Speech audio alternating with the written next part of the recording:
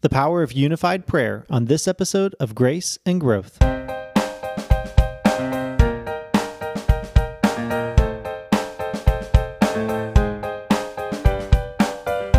Welcome to the Grace and Growth Podcast, a ministry of First Baptist Church Shelbina that connects faith, community, and the Word of God.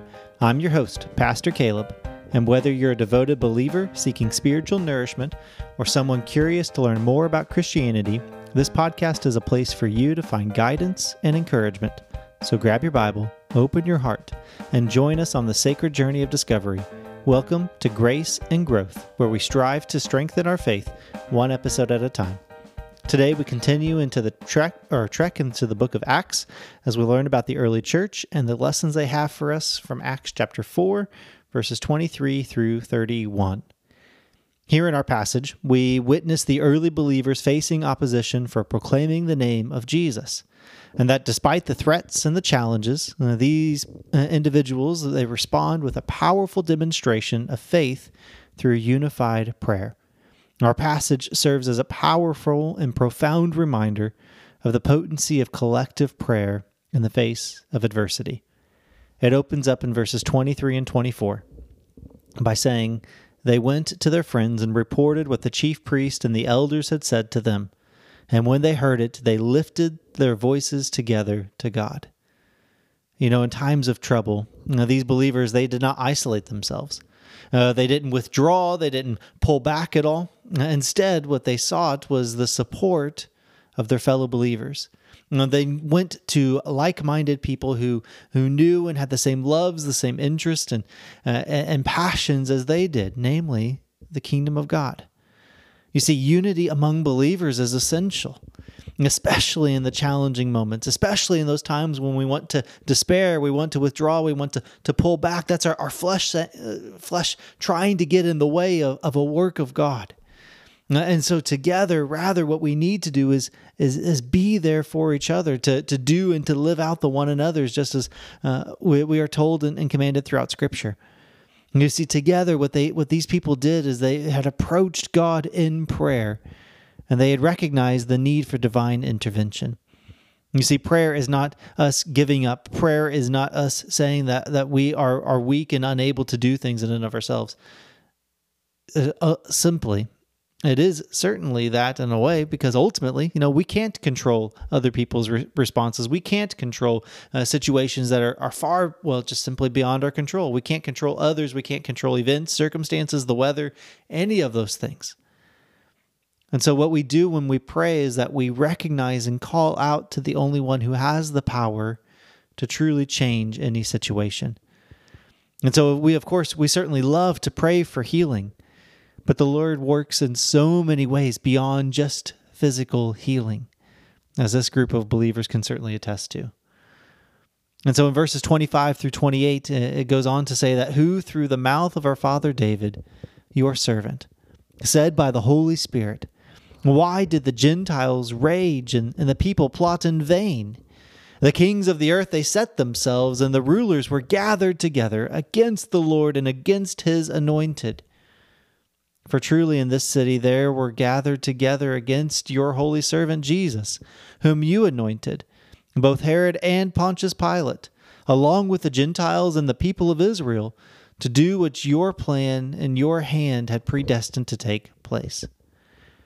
You see, what these believers had done is they were praying, as they were calling out to the Lord, as they were drawing strength from the Scriptures. Here specifically, they were quoting from the Psalms of David.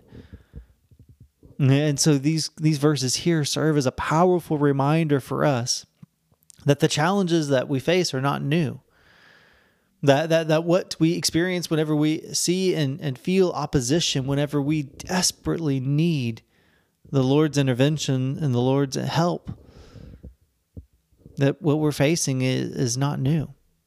That in Old Testament past, and even for us New Testament past, that there were those who were certainly opposing to God's plan. And so whether it's the culture at large, the government, your friends, your family, your neighbors, even our own flesh at times as well, you see, these people, by grounding their prayers in the Word of God, they find assurance in His sovereignty and in His purpose. And as our passage continues in verses 29 and 30, it says, "And now, Lord, look upon their threats, and grant to your servants to continue to speak your word with all boldness, while you stretch out your hand to heal, and signs and wonders are performed through the name of your holy servant Jesus." You see, their prayer reflects a bold and specific request. And rather than asking for the removal of their challenges, as we so often do, they pray for strength and for courage to continue to proclaim the message of Jesus. Their focus was on fulfilling God's mission despite the opposition that they face. And they sought his empowerment to do so. You know, there are so many times in our own lives whenever we ask for our pain, for our weakness, for our challenge, for our circumstance or trial, whatever that is, to be removed from us. So we don't have to do the hard thing to endure it, to make it through. You know, Paul, even himself, he did that 3 different times. He prayed for that thorn in his flesh to be removed. But he came to the realization and the understanding that it's through his own weakness that the Lord is made strong. And so likewise for us, wherever we find ourselves in life, whatever challenge may be before us, whether it's a health issue, a financial crisis, a family issue, whatever that issue, that challenge, that trial may be, know that it is through your weakness that the Lord is made strong.